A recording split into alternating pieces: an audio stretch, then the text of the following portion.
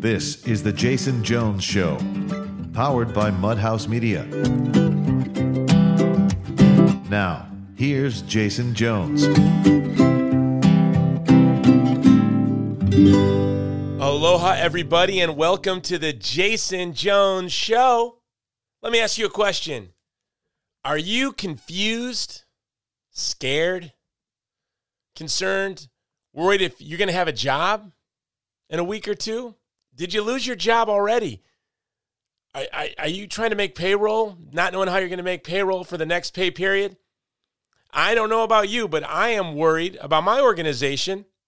Moving to Movement is a nonprofit, but most of our money comes not from donors, but from my public speaking and from our partnering with films, all of which have been canceled until September. So I'm concerned, but I always put it in perspective. And I ask myself, how about my neighbors without homes who have already struggled with food insecurity, who have already struggled without shelter, maybe living on the streets with battling mental illness, PTSD, and drug addiction? What about them? How are they feeling right now? And can I even help? If I try to help them, am I maybe putting them at risk? These are very important questions. And lucky for me and you that the best guy to answer this question is my good friend, Nicholas D'Iorio of New York City Relief. And I had him on the show. We just finished our interview. We asked him these important questions and more. How do we help our neighbors without homes? How do we stand with the most vulnerable people in our community without maybe putting them in more jeopardy? So this is an important show to listen to. Now is, as Nick says, I think in the interview, now is not the time to drop out. Now is the time to drop in. So let's drop in to the Jason Jones Show, which has been brought to you, as always, by Movie to Movement, promoting a culture of life, love, and beauty through the power of film, and the Vulnerable People Project, standing with the most vulnerable people in the world, the most vulnerable moments of our life, from your neighbors without homes in New York City to the Yazidi on Mount Sinjar. So here we go. The Jason Jones Show with Nick from New York City Relief. Here we go.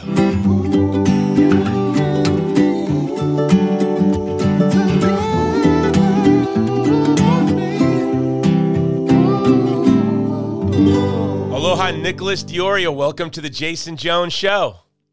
Aloha, Jason. It's great to be with you. It's brother, it's a privilege to have you on my show. And I think this episode, I started this show so that I could basically get people to talk to me for an hour who might not otherwise, so I can ask them questions that I really want to know the answers to, that I would think other people would want to know the answers to. But you, I think, would talk to me anyways, right? You're my friend. Jason, I'll talk to you as long as you pick up the phone. Oh, do I not pick up the phone a lot? You pick up the phone all the time. Okay, good, brother. Well, so you're with New York Relief. I'm going to introduce you before the show kicks off, but the reason why I wanted you on my show is your organization does an amazing job, and I want you to go into depth about your organization and helping our neighbors without homes. You know, I don't like calling them homeless because they're our neighbors. They don't have homes, but, you know, some of my neighbors don't have cars. I don't call them carless. You know, some of my neighbors don't have boxing gloves. I don't know, but they're our neighbors and they don't have homes. And I have been wrestling with, how do I help my neighbors without homes because we have a lot of neighbors that don't have homes in my neighborhood. And Hawaii is notorious for our homelessness. And my neighborhood, I live on the west side, and we have a lot of folks without homes. And so my family for 20 years, and my daughter especially, has been very engaged in serving our neighbors without homes. And I want to be there for them, but then I'm addled with, am I putting them in danger? You know how, and yesterday my wife took a lady, she's missing a leg. She struggles with different mental illnesses, and she's in a wheelchair, obviously. And we saw her just, you know, roaming around the streets, in the middle of the street. And my wife went and took her for a very nice dinner, and people were looking at my wife strange. And my wife said, "Why were people looking at me so strange?" I said, "They probably thought you were being social. You were putting her in danger. They were probably thinking, how dare her, But so that's my question. Sorry for rambling. My question is, what do we do? How do we help our neighbors without homes without putting them at risk or putting our families at risk? Well, Jason, I think the first thing we need to remember is we have to find a balance between social distancing and social responsibility. We want to follow the guidelines of professionals, of experts. We want to make sure that our families are safe, but we cannot allow those prescriptions, those things that we're no longer allowed to do, to create this space that is blocking us from getting to know and being with our neighbor. You really caught on to something which is really important, which is not to call someone homeless. And the way we talk about it at New York City Relief is we talk about people who are experiencing homelessness or people who are food insecure, right? As opposed to saying someone who's homeless or someone who's hungry, we talk about it and we disconnect the personhood of the individual, right? We always acknowledge that whomever we're serving, the guest that's at our relief outreaches, the guests that we're trying to help, they have an inviolable dignity and beauty that cannot be taken away. That's got nothing to do with their state in life, whether they have a home, whether they have a place to live or a place to eat. So we always maintain that first initial beauty that everyone has, and then we try to address something that is happening in their life at the moment, right? And so I feel like what we can do right now in the midst of this crisis is the first thing we need to do is recognize that millions of people, hundreds of thousands of people in our country are going without a place where they can be socially distanced from other people, right? We can make a choice to be socially distancing, right? Because you and I have been blessed with the resources to make that decision and say, I can be in my home. I don't need to be out right now. But there are hundreds of thousands of people, and here in New York, there are tens of thousands of people who don't get to make that choice. And so the first thing we need to do is recognize that there are people who don't get to choose to be socially distant. But the second thing we can do is we can support organizations that are right now still able and still willing to go out and help their neighbor, right? So as an example, New York City Relief is still serving. We have vehicles and buses that bring food and clothing and resources to the homeless. And we're still able to go out and do this work. And so a way for people to get and kind of get on the journey with us is by helping us, either by being a volunteer or by supporting us financially. But the first thing we all have to do, Jason, is to recognize that the neighbor on the street, the person on the street, has a beauty and a dignity that cannot be taken away. No, you're right. What I always do is like a spiritual exercise is when I see people experiencing homelessness or struggling with mental illness or drug dependency, I look at them and I say to myself, they're made in the image of God, and God looks at them the same way he looks at me as his child. And so I try to look at them. I have 7 children.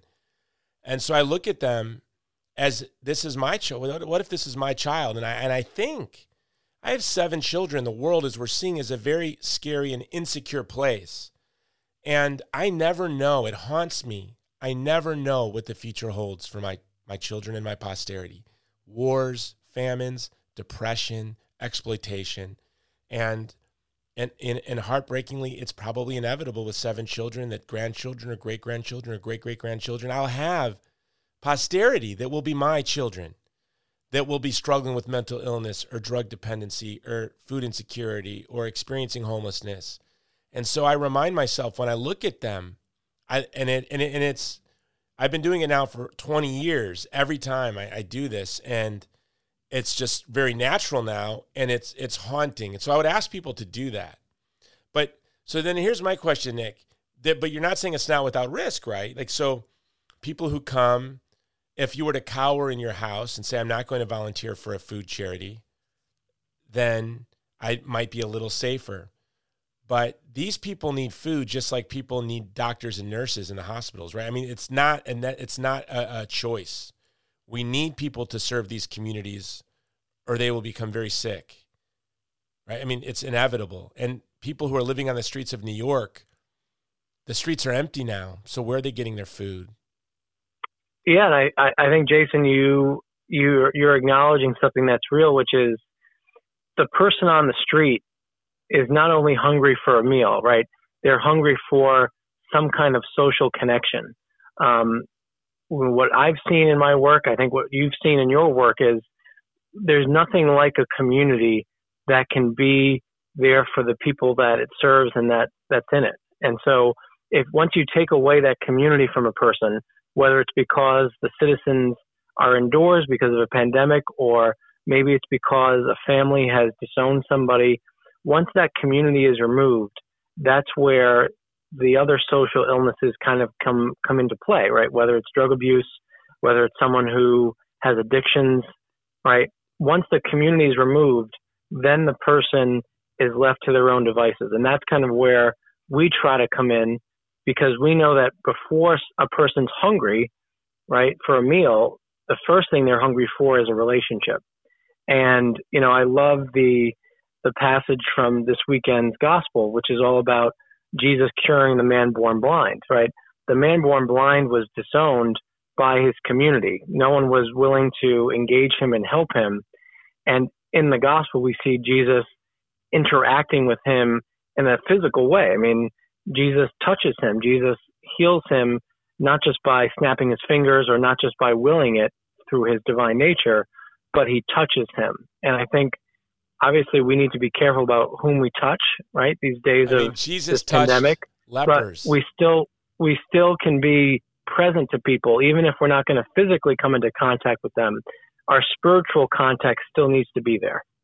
Yeah, and Jesus and his followers up until this day have gone to the lepers. St. Damien came from the other side of the world to serve our community with leprosy and then died of leprosy. But he turned what was a living hell into really, I think, a community that was the closest thing to heaven on earth. At Kalaupapa, we have 2 canonized saints from this 1 square mile already, and that community is just a little over 100 years old, 150 years old, and it's produced 2 canonized saints, and we have another saint moving towards canonization. So serving the vulnerable is not without risk. Oftentimes you can become as vulnerable as them.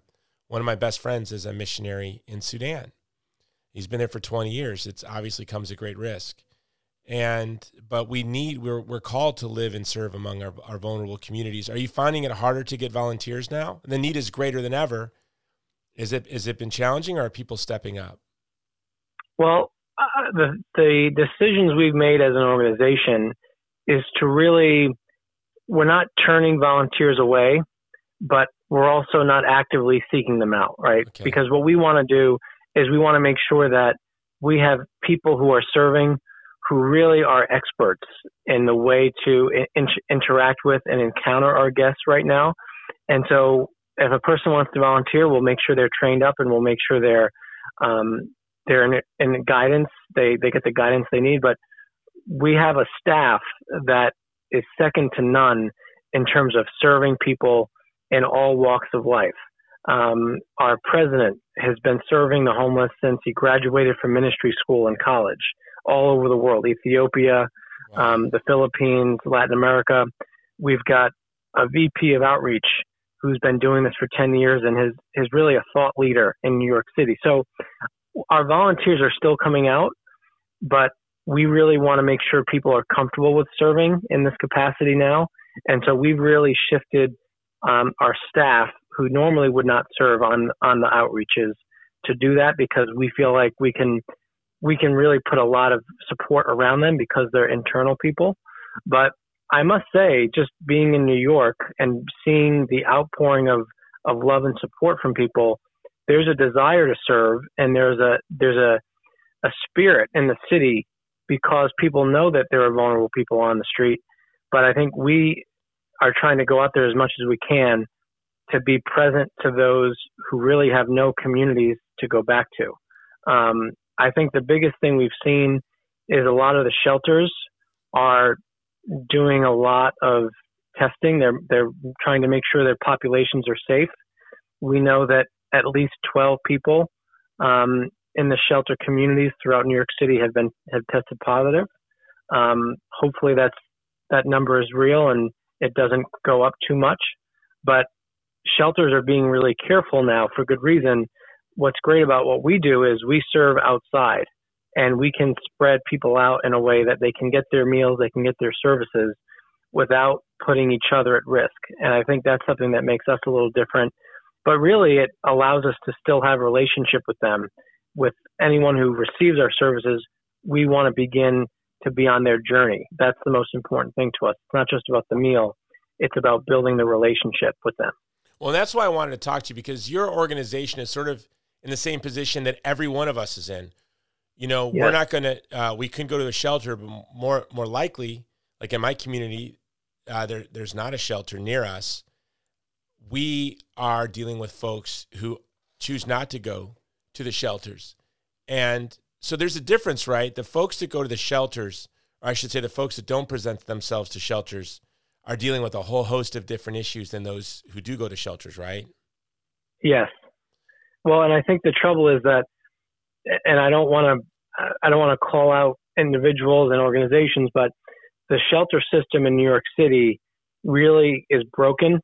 And what happens is that a guest will go to a shelter and they'll be abused, or something will be stolen from them, and they'll never want to go back again, right?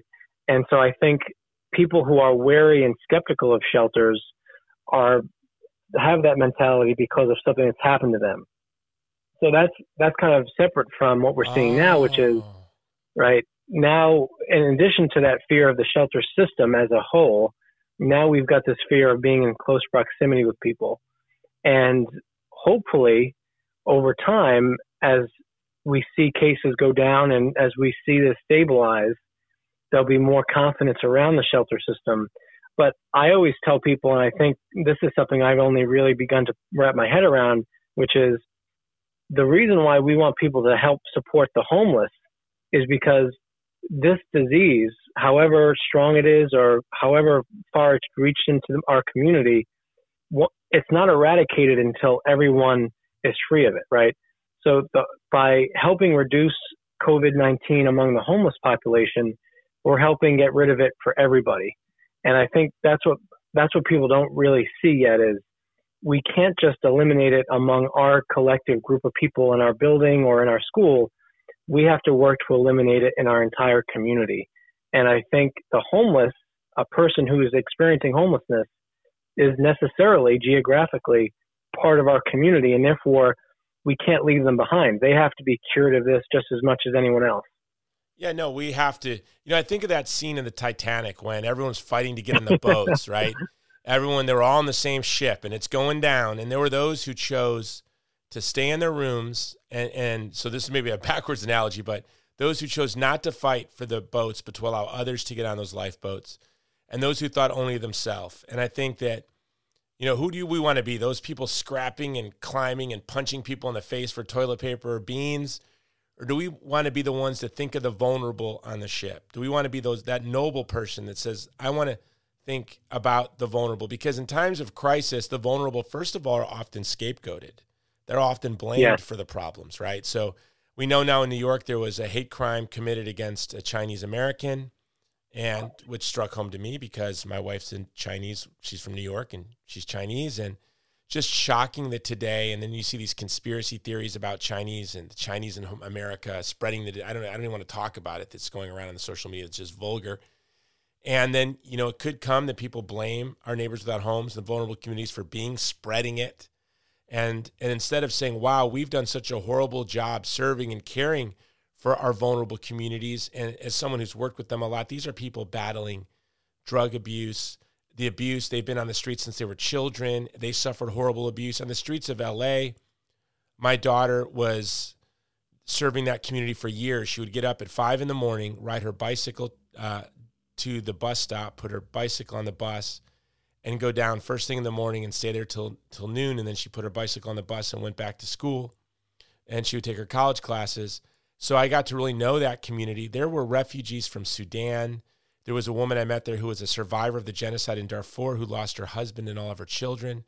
Imagine a woman from rural Sudan wandering the streets with all this PTSD.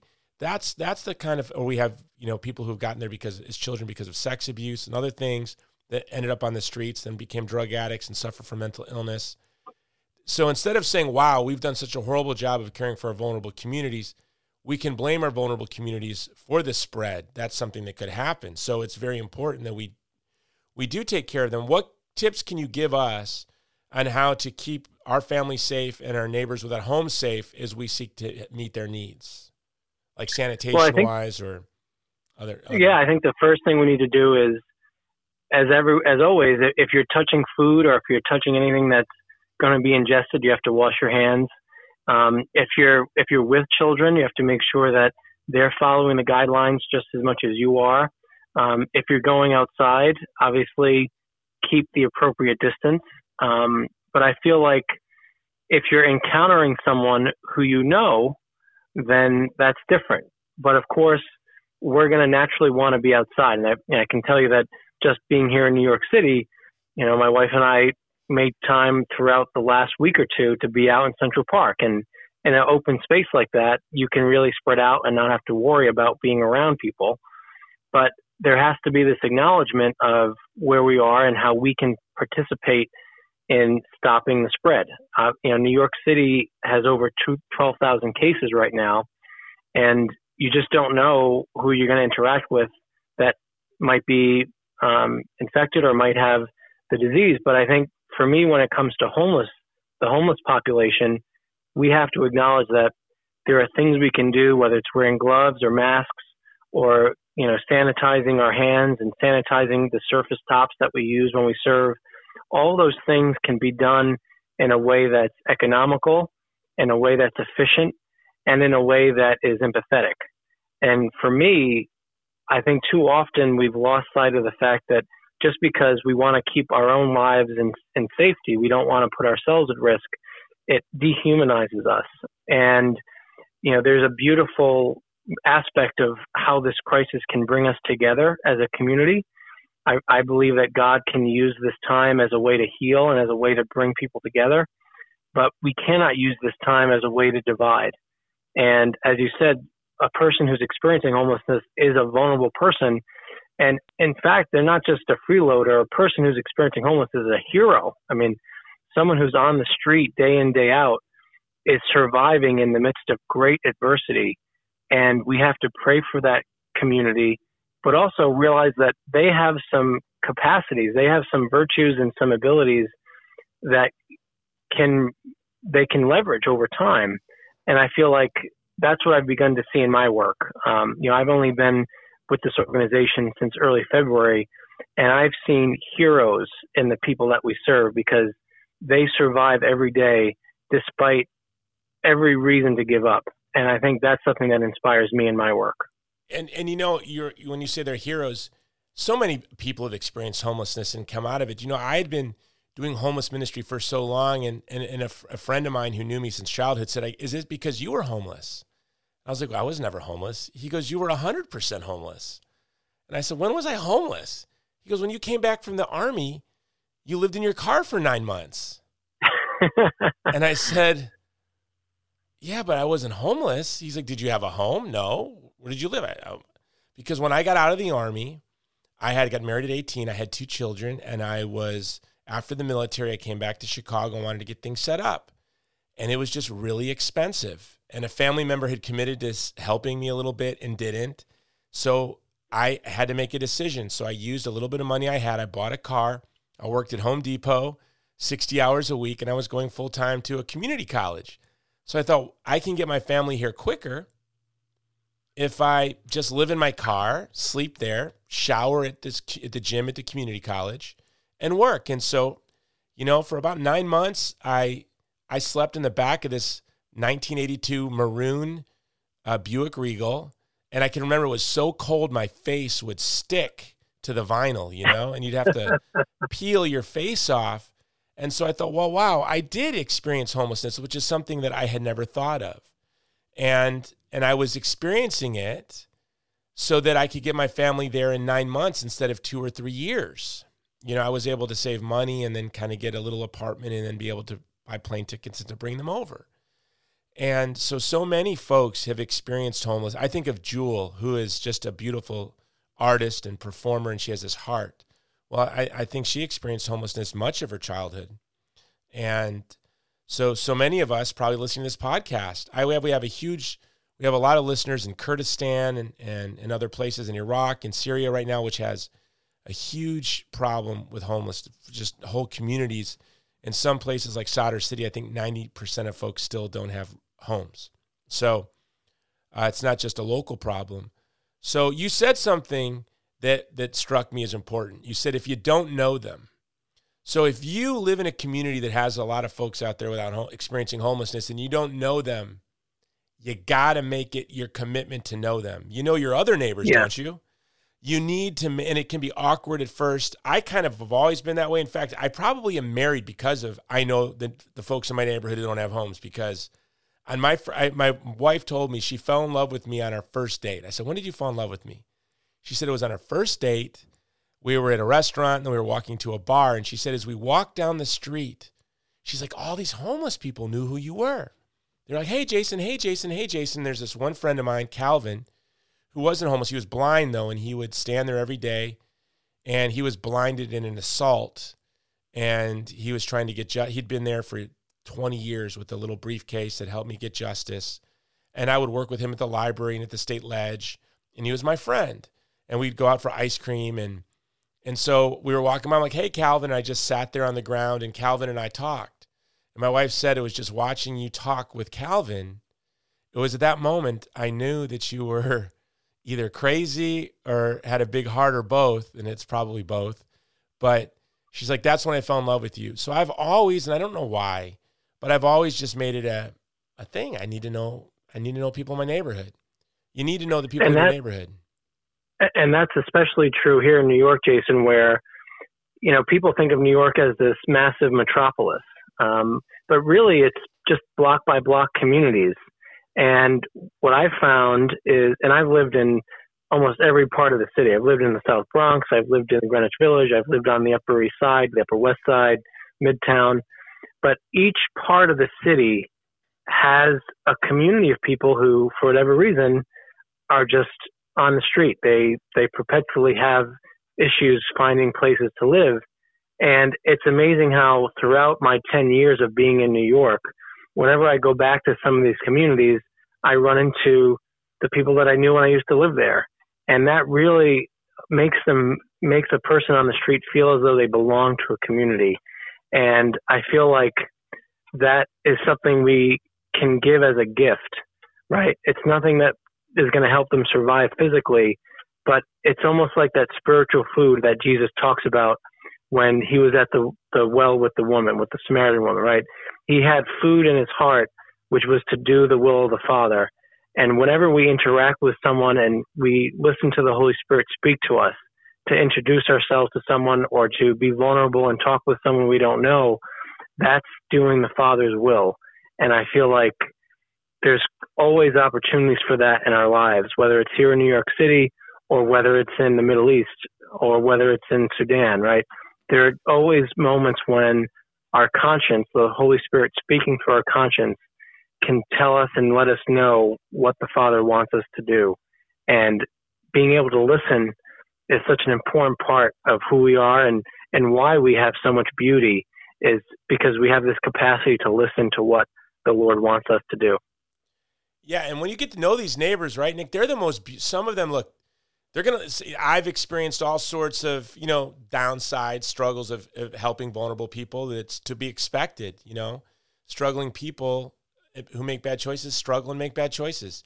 But so what? We have to be there for them. But on the flip side, it's just made my neighborhood so much more beautiful and so much richer to me to have all of these friends everywhere I go. Hey, Jason. Hey, my man. Hey, brother.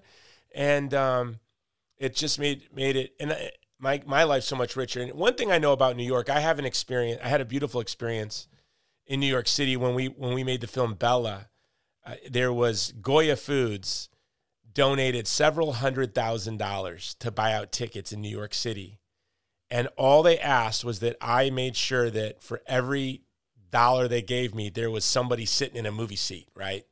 So I gave them my word. So I was on the streets in New York. We were working with radio stations, and through Chris Slattery, who's a great New Yorker, we had public schools being bused there. And we were just But I was on the streets of New York from 10 a.m. till 1 a.m. for several weeks, making sure these tickets were all distributed for our movie Bella.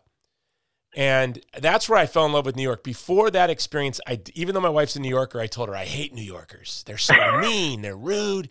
I would almost get in fights. I probably almost got arrested every day in New York when I would go because you guys talk different, especially you talk a lot different than Hawaii, right? I'd be, hey, out of my way, idiot. And I'd turn around and go, bro, you want to fight me, bro? Because in Hawaii, those are like fighting words. But in New York, hey, out of my way, idiot. It's like, excuse me, sir, I know you're excited by the big buildings, but when you look up, you're 20,000 people behind you are going to be late to their train.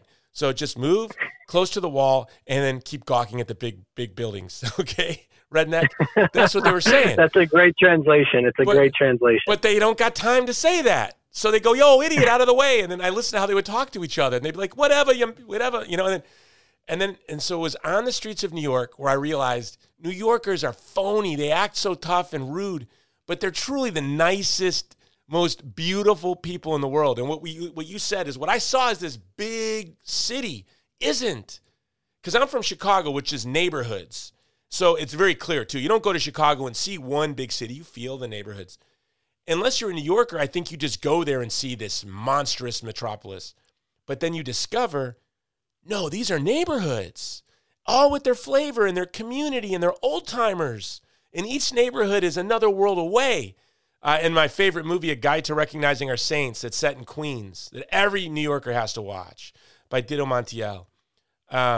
His dad's like, if you want to see Puerto Ricans, go here. If you want to see black people, go there. If you want to see Italians, go there.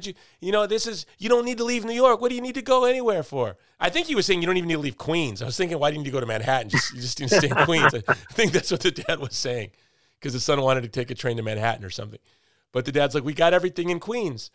But the other thing I learned about New Yorkers is they are kind, they are generous, they talk different. That's all. And my one experience that was so beautiful is there was this very big guy. He was very big, very strong looking, and very aggressive and loud. Big black guy. And he saw me giving tickets out like at 8 in the morning. It was like 10 in the morning. He went to see a movie. Then he came back, and then he was helping me give out tickets. And I was at first a little afraid, saying, I'm going to give out less tickets with this guy than more because he's like, you got to go. He's being very aggressive. Go see this movie. Go see this movie. And he's clearly, a neighbor without a home. And he's being very aggressive, but it was working and people were loving him. So then he says, hey, I got to go to the shelter. I got to get back to the shelter. And I said, hey, and I had to be thoughtful. I'm like, I can't have, the entire shelter have a 7 o'clock showtime. The theater's going to kick me out. So I said, if you want, we're the last movie showing tonight. There's a 12:50 showing. And I would love to just give the whole shelter tickets. And I will buy popcorn and soda and candy for everyone. He goes, no, we can't do that because the shelter, we have to be there by 10 p.m., I think he said. I said, that's okay, brother. I understand. I don't want you guys to have to be out on the street all night because you got to see a movie. And then you would not believe, I'm going to cry just saying it, you would not believe what happened. It was like a 12:50 showing, and Manny Perez, another great New Yorker, right? So then Manny Perez is there with me, and we're passing out tickets at midnight for Goya Foods to make sure we're giving out all these tickets. The entire shelter comes together in formation. All the guys. My goodness. And they were like, yo, we know we're going to have to sleep out tonight, but it's worth it because we want to see this movie, and you're so generous. And then I gave the gentleman who brought everybody, I said, here, can you do me a favor? Because I was doing something else. I gave him like $100. I said, can you go buy popcorn? And he put his hands up and he said, don't give me that money. Don't let me touch that money. And I said, why? He goes, I won't go buy popcorn, sir. I'm going to be right on the street. I'm a drug addict. Don't let me touch that. I thought, what a beautiful man, He didn't take it and go buy drugs. He knew that he was resisting. And even if he did, I couldn't be mad at him. It was my stupidity because I wasn't thinking. And that's why working with our neighbors without homes and our vulnerable communities, it's not a common sense type of thing, right? You have to learn. Right. You have to learn how to be kind and how to be charitable. And it's not about virtue signaling, not about feeling better, but actually meeting their needs. It's not about doing more harm than good. It's actually about doing good. And so then I went in and I bought popcorn for everybody and soda and candy for everybody. And of all of my Bella screenings, that was the most well received, and they loved it. And it wasn't because our movie Bella, you've seen our movie Bella, right, Nick? Absolutely, yes. So it wasn't the abortion element to it, the element that so many of them resonated because they had been convicted of crimes. There were a lot of, they told us that they had done things. What resonated with them was that Eduardo's character, Jose, who is the hero, went to prison for killing a little girl and is redeemed. Remember, he kills a little girl in a drinking and driving accident. Yeah. And, or just obnoxious in driving accident. I don't remember if he was actually drinking. And, yeah, they were playing the radio. They were kind of like talking about all the money there because they're on the way to sign the contract, right? Yes. You remember better than big me. Contract. Shame on me. I can tell you the whole story if you want. So that's what resonated with these guys. Like they said, we can be redeemed and we can be good men and good men too. They were all men. So that was my beautiful experience one evening on the 42nd Street Theater with this whole community, this whole community of men who are vulnerable and were experiencing homelessness, struggling with different things. We all watched a movie together and ate popcorn and candy, and it was really one of the most beautiful experiences I've ever had in my life. And well, I think this is something you talk about, when you've done these Uber videos where you just talk about the Holy Spirit action plan, right? There's this ability to open yourself up to what the Lord wants you to do. And I feel like that's the beauty of the outreaches that we have here in New York is, we have no idea who's going to show up to get food from us. We have no idea. We don't plan who's going to be there. They just know words out on the street that New York City Relief's going to be here at Chelsea Park at 10 o'clock every Wednesday, right? And so when that word gets out, people can believe what we do because of what we say lines up with what our actions are. And I feel like that's what a community looks like, right? It's a place that is trustworthy and you can rely on it. And I feel like that's what I think will come out of this. The beauty of what could come out of this pandemic, this situation is people can reestablish their connections with the communities that they're in because they realize that that's where their life actually happens. And I feel like that can be one of the great blessings from this entire experience. Yeah, because we're all going to experience kind of loneliness and antsiness, right? Yes. We're going to experience what communal creatures we are. That's the one thing I've been doing. It's been a bit tiring, I have to admit.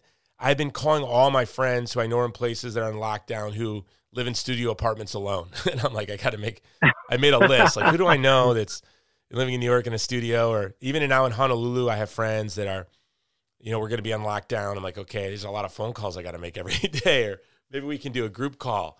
And we're actually going to be doing something to kind of on that note, partnering with March for Life, the National March for Life organization, Movie to Movement, starting this Saturday is going to be screening different movies of ours where people are going to all watch them together.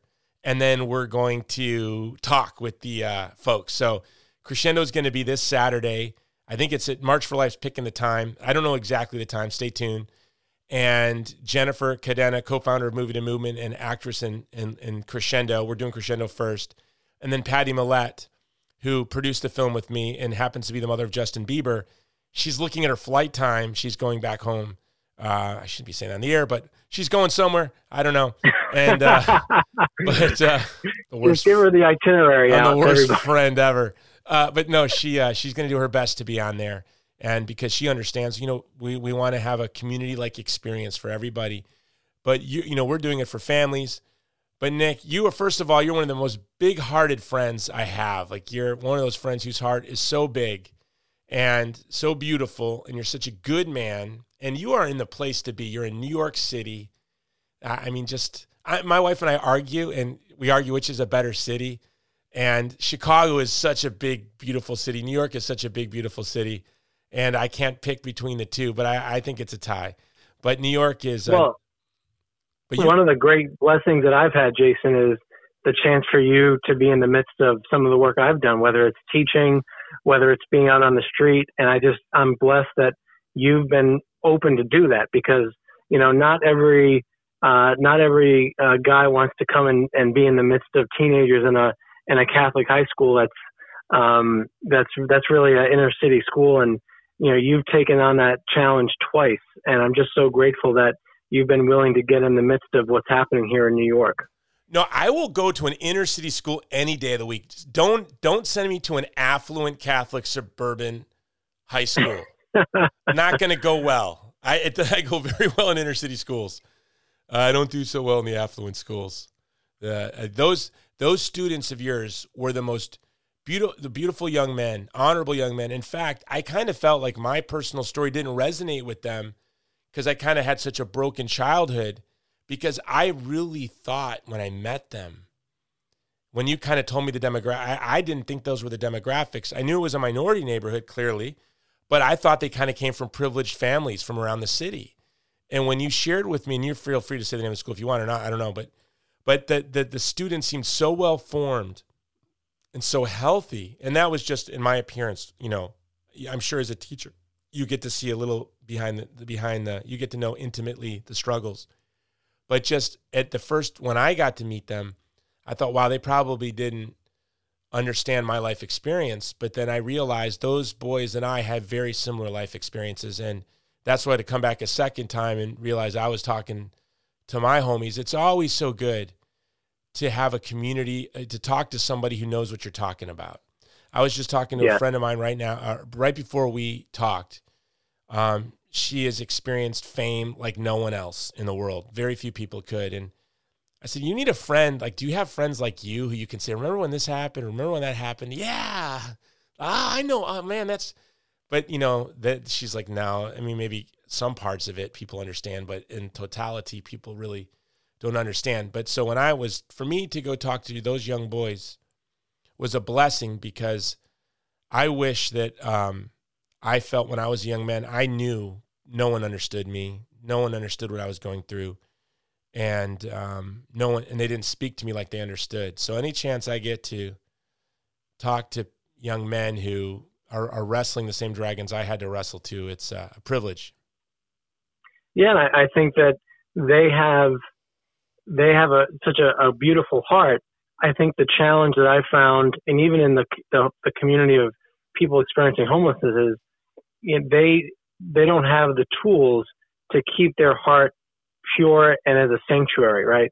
The Lord has given us this beautiful heart, and we have to cherish it as a sanctuary of where He dwells in us and where the beauty of who we are can come from. And I think what I've loved in my life is the chance to be around people in different communities that really need to be cared for and just shown a sense of humanity. And I think that's why you and I have really built this bond together, is we just want to be vulnerable to people and show one another and show these communities the beauty of what it means to be human. And I think one of the great lines that I plagiarize from you all the time is, no matter where you go in the universe, you will not find anything more beautiful than the human being and the human spirit. And I feel like if we can give that message to the people we interact with, then we've given them something that you probably don't see in themselves. And I think that's the beauty of working with people who are vulnerable, is we get to show them something about who they are, which they don't see themselves. That's why I'm doing this podcast. That's why I make movies. That's why I write. I think if you want to know if God has a sense of humor, I really feel like God's mission for me is to help the world see the human person as the human person really is. As I've been given the grace to see the human person as having this incomparable dignity, beauty, and worth. Now, that doesn't mean if you don't cut me off in traffic, I'm not going to give you the bird, right? Or if you talk in a movie theater, I might snap at you. But I do see, I want the whole world to see the human person the way I see it, the human person, and the way the human person is.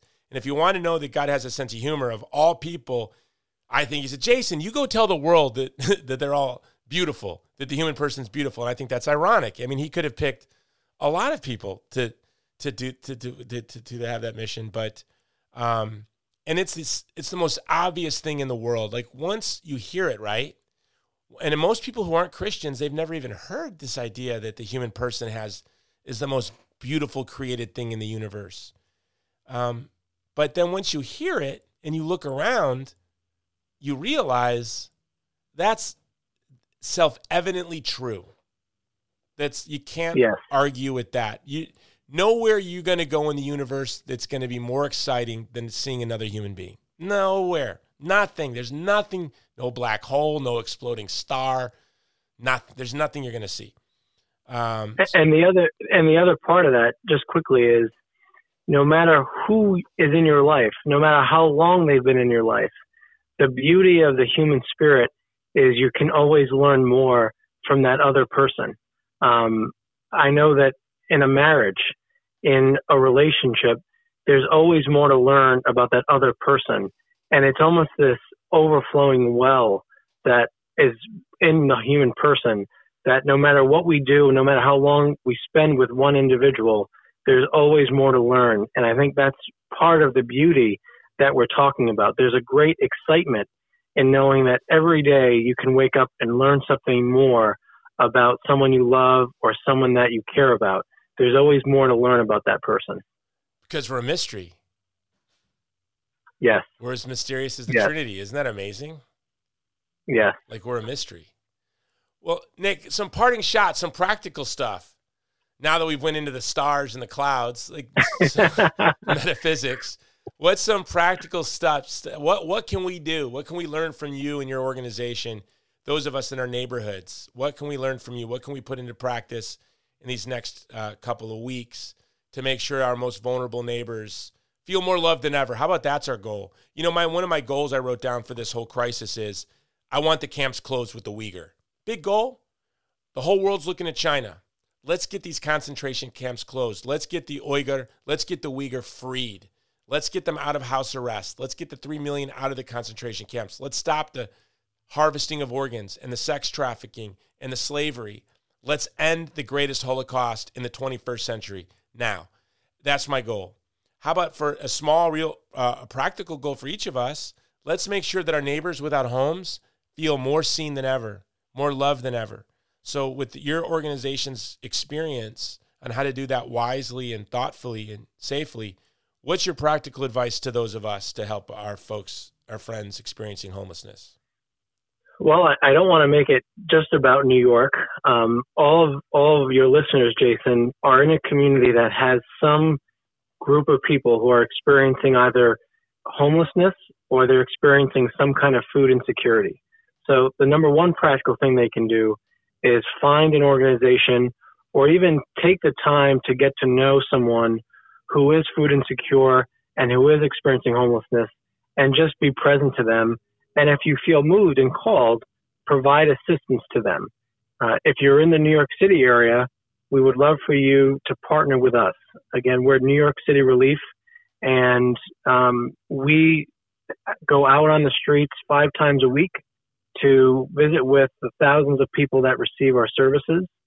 And so if you're in New York City, we'd love for you to partner with us. But no matter where you are in the country, the number one thing to do is to recognize, locate, and be present to some organization that works to give food and services to people who experience homelessness.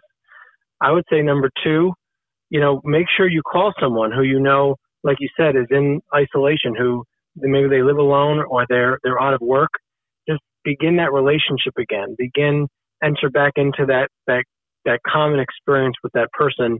And then the third thing to do, which is what everyone is saying, do whatever you can to slow the spread, right?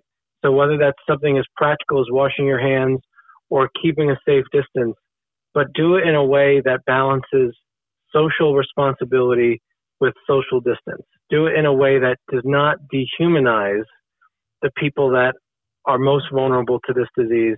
Do it in a way that promotes the beauty of the people that are vulnerable and the people that might be suffering, because we know that whatever happens after this crisis, we want to make sure that we're better human beings. We want to make sure that we're part of stronger communities. And we want to make sure that we're living in a place that we're proud of because we came through it in a time of great struggle and a great challenge, but we came through it because we loved each other and we cared for each other more than we did at the beginning. That's beautiful. And I think this is You saw it in New York City right after 9/11. And in a way, this is the global 9/11. Yes, I think that's a great way to see it. It's something that's uniting us, for better or for worse. It's bringing us together as a human family, but it's something that can also make us stronger as a human family. I want you to restate that you had I don't know how you put it. You said you have to locate, make yourself present. What was it? Identify, locate, center serving the vulnerable. How did you put it? You had a little. Yeah, I think you had a little slogan there. I think that I was talking about locating an organization, being present to your neighbors, but also protecting yourself. Oh, I like that. And I feel like if we can do those three things, right, we can not just survive from this pandemic, from this crisis, but we can thrive through it, and we can be better on the other side of it. And I feel like that's what's in front of us. It's in front of every human being right now, but it's something that can make us become stronger at the end of it, and make us be more present to the people that maybe before the crisis we didn't acknowledge or we didn't notice. But now, because we recognized how vulnerable we are, we can finally begin to see and understand not just the people that we know, but the people that we don't know. That's beautiful. There's an app that we're using. It's called Neighborhood App. They're all different kinds that our neighborhood uses. And I think it's called Nextdoor. That's it. I'm sorry, Nextdoor. So I'm not on it because I get mad. I used to get mad at it. Don't correct the host. Never correct the host. Correct this host because he's dumb as rocks, okay? But Nextdoor. I was on it, but I kept getting mad at all the kind of Menini. That's the Hawaiian word for small. Menini people complaining about weird things. So I took it down. But then my wife, she's on it and active on it. So she put out there, I said, please, babe, just let everyone know we're going to tithe because I am a prepper. I don't like the term prepper. I have 7 children and I want to make sure they're fed. So we have about a year's supply of food. Not a lot of toilet paper, but we have 100 rolls. So I said, just put on that app that we will, to the best of our ability, meet the needs of anyone who needs any help. So there was somebody who's already run out of toilet paper. Can you believe that? They've already run out of toilet paper. Like, really? Were you not watching the news? And then a lady broke her leg. She needed the garbage. Her garbage pulled out for garbage day. So my daughter went down the street and pulled out the garbage. And so that's just a little way. You know, it's not about, you're not going to be able to Netflix and chill anyways because I hear it keeps freezing because everyone's watching Netflix. What I did with my kids on Sunday night is I said, your dad is your father, but today, for the next couple of weeks, I'm also your platoon leader. We're a family, now we're a platoon. And every day, this is like military time. This is martial law in this house. They have tasks. It's pretty serious, you know. And when I gave this speech, they were all listening except for my 6-year-old who was doing karate kicks in the air alone, fighting an imaginary dragon or something. But the other kids listened. And so I've got them doing just tasks to keep them, you know, doing productive things, from gardening to running chores, doing chores for the neighbors. And so now is a good time to make yourself present to your friends, find out who's helping the vulnerable in your community. It's not just about looking at this as a worldwide summer break. That's exactly right. Yeah, this isn't time off, it's time in. That more than ever, right? This is more than ever time in. Well, you guys are in it more than ever. I hope folks are listening. I'm going to put your link on there. Donate. If you can, you know, you got to put your mask on yourself and keep your family safe and be thoughtful there. But if you're in a position where you can, New York Relief, they're in the biggest city, doing the biggest job at the biggest time. You know what my mission is? You probably know our motto is standing with the most vulnerable people in the world, the most vulnerable moment to their life. And I never thought that New Yorkers would be again in that position. But in many ways, I would think that your organization right now is truly serving among the most vulnerable people in the world at the most vulnerable moment to their life. So I just want to thank you for standing with them. And, you know, we're coming up on Easter, and I always look at St. John, you know, the one apostle who didn't die a violent death. And I always have said it's because he was crucified with Christ. He was there. And I think I looked at St. John as a model, like, let's be with Christ on the cross. Other people can be with him at the Sermon on the Mount. Other people can be with him when Jerusalem's waving him in. But I want to be with him when he's at the cross. And there's no better way to do that than serve the vulnerable in the way that you and your organization are, Nick. So thank you very much. Jason, thank you so much, and I hope to be with you soon. Aloha. God bless. Me too. Aloha. Eating some New York pizza. Aloha, everybody. This is, by the way, I want to say this. I should have said it earlier. I said I was going to do it 7 days a week. I was vetoed by my wife. She said you need 2 days off for the family. So we're going to do 5 episodes a week as we get through this crisis. And if my wife's not paying attention on Saturday and Sunday, I might sneak in a special episode here or there, but at least 5 days a week. And guys, I'm so grateful that I was able to have Nick on. This is something you can do practically right where you are. For most Americans, you have neighbors without homes.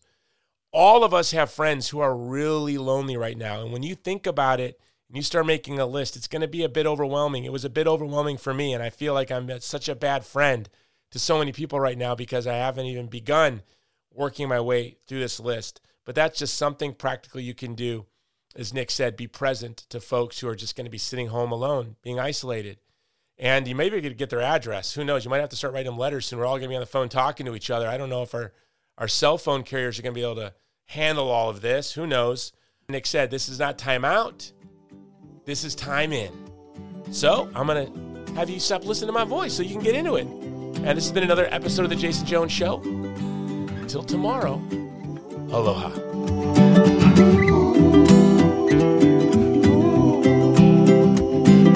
This has been The Jason Jones Show, powered by Mudhouse Media.